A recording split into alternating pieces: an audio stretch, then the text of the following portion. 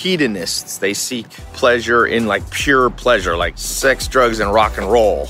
The problem with that is it reaches a pinnacle where it no longer brings you happiness. It actually does the inverse, right? If you party too much, eventually you don't want to party anymore.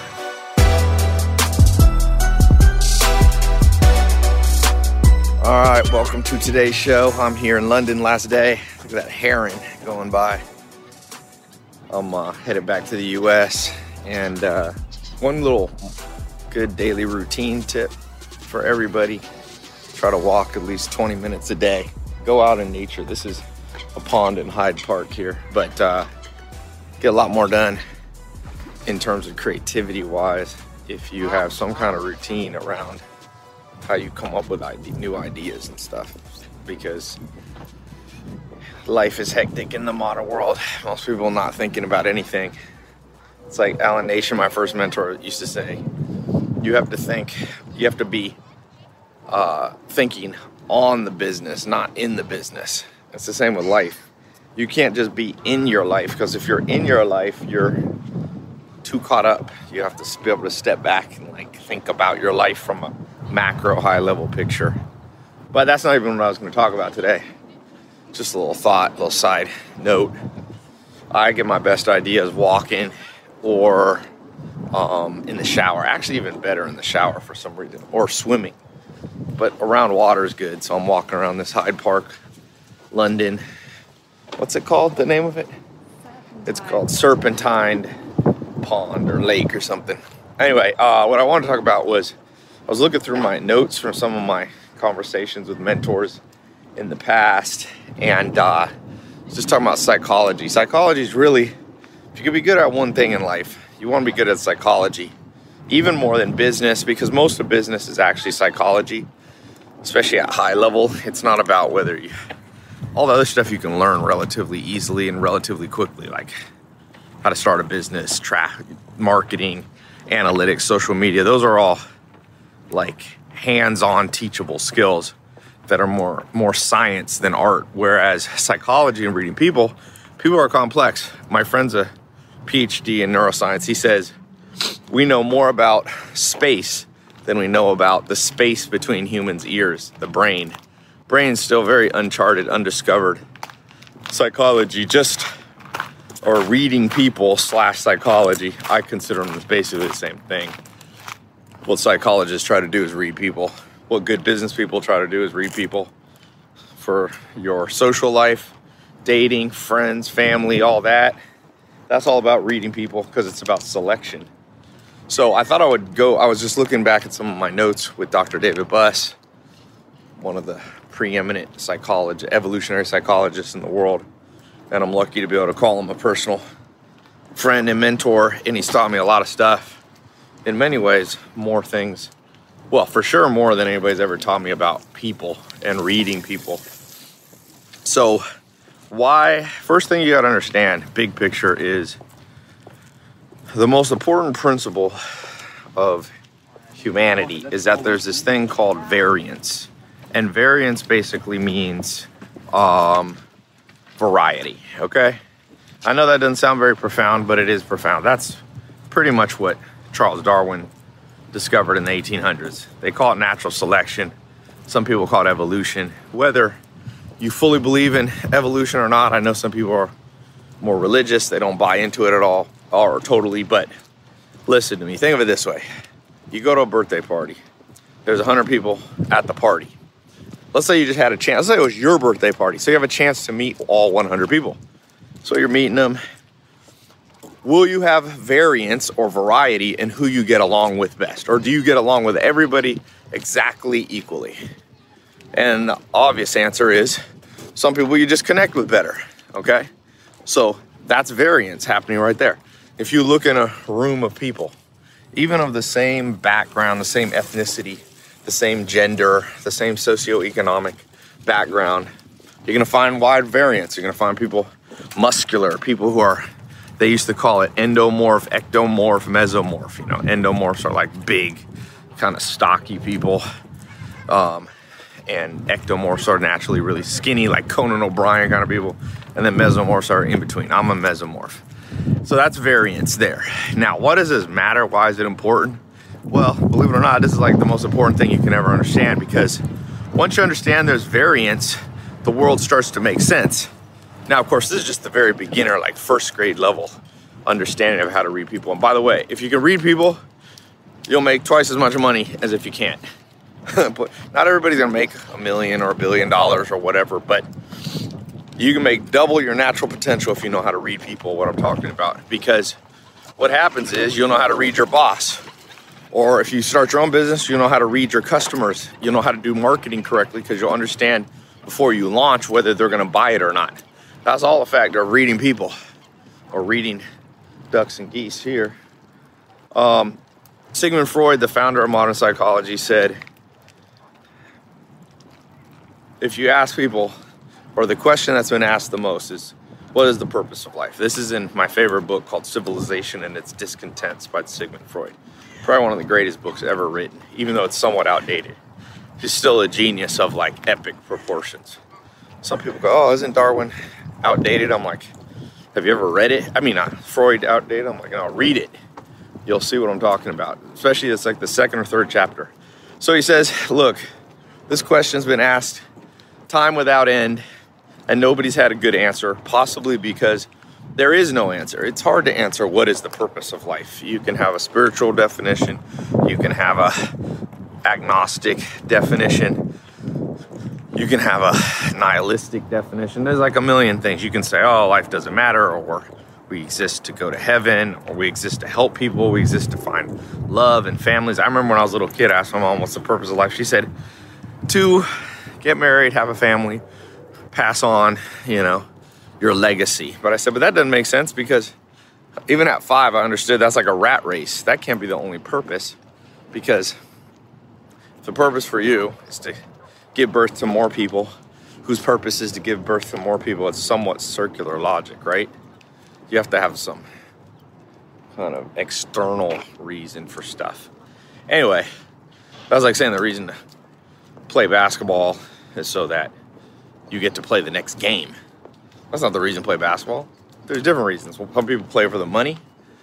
Some people play it for the fame. Some people play it for exercise. Some people play it to win championships. So anyway, this psychologist, Sigmund Freud, it says, I don't know the answer, but what I can tell you is 2 things. People want to be happy, or one thing. And by doing that, they do 2 things. They seek intense pleasure, and they avoid pain. Okay, so there's like foundational, again, sounds simple, but it's complex. Because then how do people find pleasure and avoid pain? Well, he goes through, there's about 7 to 10 major categories of way people. Some people, like hedonists, they seek pleasure in like pure pleasure, like sex, drugs, and rock and roll. He said the problem with that is it reaches a pinnacle where it no longer brings you happiness. It actually does the inverse, right? If you party too much, eventually you don't want to party anymore. They actually did a thought experiment called the hedonic machine, which is basically, if you could have an orgasm 24/7, would you want to? If you could go in a machine? And the answer is no, you wouldn't want to, because eventually it stops feeling good. It just feels like normal. Then other people try to avoid pain and seek pleasure by avoiding people. That's like a monk, or someone who goes to Tibet, or somebody who withdraws or says, I never want to date anyone because dating or romance just brings heartache. So they withdraw. And he said the problem with that is, the good thing of that is you remove people from the equation, and most pain comes from people. It comes from Mother Nature, like a tornado. This is where pain comes from. Mother Nature. Number 2 is aging, natural, not just aging, but the natural entropy. He calls it the death and dissolution of your body, basically. From the day you're born, you're getting less healthy, and you're increasing the chance you get hit by a car or something like that. And then he said the third one, which is most likely to cause the most pain, is other people. So you could withdraw from people, but then you lose the pleasure of being around people. And some people seek chemicals, and some people seek art, and some people seek money, and all these things. But none of them work completely well, or else everybody would be happy. So we go back to this concept of variance. variance means, and there's different kinds of theories on this. Scientists have lots of different theories why there's different personality types, why there's different variety in humans. Some is called genetic noise. That's one theory. Genetic noise means there's no real reason for variety. It's just like not abnormalities, but it's just how DNA works. Man and a woman give birth to a child. There's some just genetic variability for no reason, just because of the mixing of the two gene pools, right? Humans have sexual reproduction. Some plants, like ferns. My grandpa was a scientist. He collected ferns. He's like, Ty, ferns don't need male and female. They have, asexual, they have spores. But humans, we have variety, partly because of genetic noise. That's one theory. I'm not going to go through all the theories because there's a lot, and each of them have valid points. But the one that fascinates me the most is called frequency-dependent selection. So this is why the world will never have 100% psychopaths. Or you see this big debate about, homosexuality, and people on both sides arguing, and religious people say, well, if we start allowing gay people in the schools, this is their argument. It's not a good one, but it's because people don't understand they don't understand frequency-dependent selection, which means, so they go, oh, well, if we start letting gay people, they'll influence our kids, and then all our boys will become gay. Well, that's not going to happen, because frequency-dependent selection and some various similar theories basically say what happens is you have a group, and here's the easier way to think about it. Well, you could use being gay.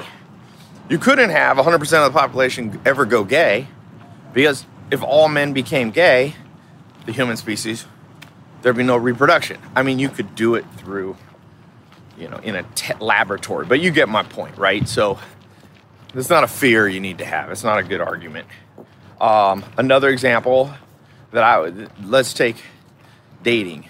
Some girls, I say, have the hunter's eye, and men too, but I'm a guy, so I date women. So I'll talk about my experience. Some women have the hunter's eye. The hunter's eye basically means they like variety. They like the thrill of the chase. Society doesn't always let people express this, but this is just how it is. And then you have other women who have the more one-at-a-time approach, like monogamy. They don't like variety, right? And both of those are valid. Those both work, right? They both work, but you'll never get too many. You'll never have 100% of women liking variety and non-monogamy, because if that happened, they would start being reproduced by women who were more monogamous. So what would happen, let's just say there was 100 women. If all women except one, right, begin to, and this is oversimplification, but this is what happens over thousands of years and many generations. If all women are just sleeping around with lots of different guys, then one woman who takes a different strategy, her genes kind of push her in a different direction to be more settled, probably has more oxytocin, more of these settling drugs in the body, natural drugs, hormones they call them, versus dopamine. The girls who are dopamine thrill seekers, so 99 women, they start sleeping with the other 100 men a lot, but one woman says, no, I want to focus on one guy. Well, because that group is all one way pretty much, her different approach, her different take on it gives her a strategic advantage. She gets to focus on her children more. She knows where her children come from. The dad's more likely to invest if he knows it's his children. Men are not as likely to invest in a woman if they're not sure the kid is hers. And now we have DNA testing, but a long time ago, you didn't know. So if a man perceives a woman as super promiscuous, and that baby comes out and he's blonde hair and that baby comes out with dark hair, he might be like, I wonder if this woman was sleeping around. So he'll invest less, and two parents investing in a kid is more likely to have a successful, healthy child, especially in the 1800s, let's say, when, or 1700s or 1200s, because it's hard to raise a kid. So two is better than one in general. So that woman would start outproducing the woman with one. Her kids would live longer, healthier. So those kids live longer, healthier, right? Starting. Can you? Oh, you don't have your flashlight. I'm gonna have to go out here and get out here where it's lighter. Now, so her children would live to a ripe old age, reproduce more, have more kids, and since your approach to dating is somewhat genetic, meaning if a woman is more monogamous, she's more likely to have monogamous children. Not 100%, but more likely. So now that the pool, instead of being 99% promiscuous, and one monogamous woman starts to fill up the other way. But if it goes too much the other way, and there's 99 monogamous women and one promiscuous, that promiscuous woman starts to have an advantage, right? Because, so she starts sleeping around with lots of guys, maybe better quality guys, because sometimes better quality guys don't want to just settle with one girl. So she gets genes for like a stronger kid. And because she's kind of the only promiscuous one in the group, guys are less confused. The man who's actually the father of the child is pretty sure he's the father, let's say, because there's less promiscuity going on. So he focuses more on the kid, and that kid grows healthier, and now promiscuous women start to rise in the population. And so that's frequency dependent. And this applies to everything. Business skill, psychopaths, anger, people who are extroverts, people who are introverts. This is a genetic condition. And frequency dependent means as it gets more frequent in the population, it starts to change. And that's why what I was originally starting this whole talk on was, I was just thinking, I was thinking about Tinder. My buddy's always on Tinder.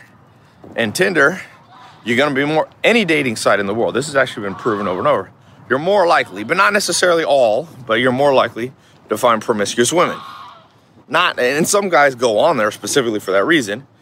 Women who are monogamous oftentimes are off the market. That's what Dr. Buss used to tell me. They're off the market. They're getting a relationship in college and they stay in it for, even if they don't marry the guy, they stay in for long periods of time, so they're off the market. And this has been proven literally up 10 different studies empirically that dating, and it's just kind of common sense, dating sites on average, not all, are going to attract more promiscuous people. Same with nightclubs. You go to a nightclub, you're going to meet more of a nightclub kind of person. And this, I'm just talking about women. It applies with men and women. And once again, it's frequency dependent. If all men were completely promiscuous, then the monogamous guys would start to have an advantage in the population. Their genes would start to spread. They're more likely to have monogamous boys. And so what happens in society is it ends up kind of balancing over time. And you end up with the world we have now, which is about 1 to 5% of people are insane psychopaths, but they'll never get higher than that. I'm not sure what the numbers of people who are, let's say, gay. I think it's about the same.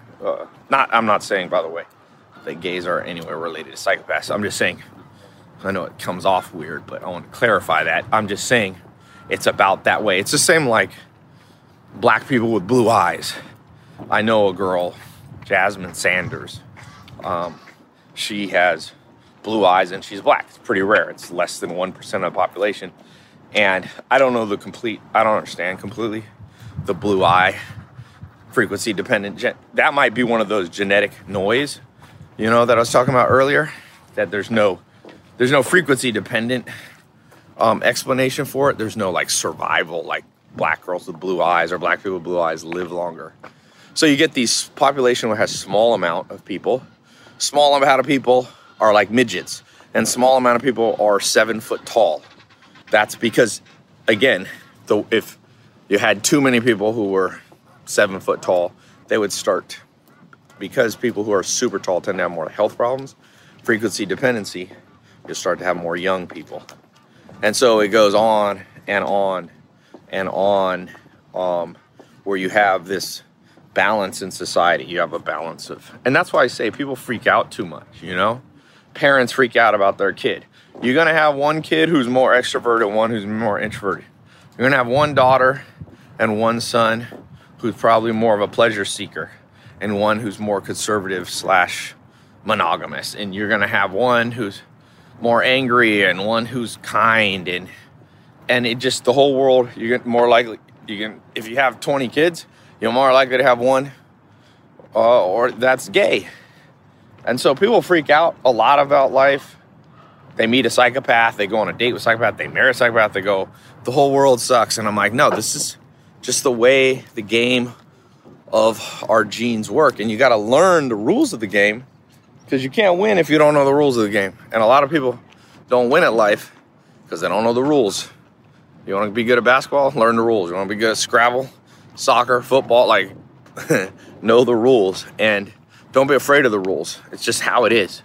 And these are the rules of life. So what you have to do, the practical takeaway, one, you have to get good at reading people. And it's not just 100% genetics. There's always, obviously, behavioral and environmental factors, child, upbringing, culture. Genetics is a big part. If you don't believe me, look at how people look. They look like their parents. That's genetics.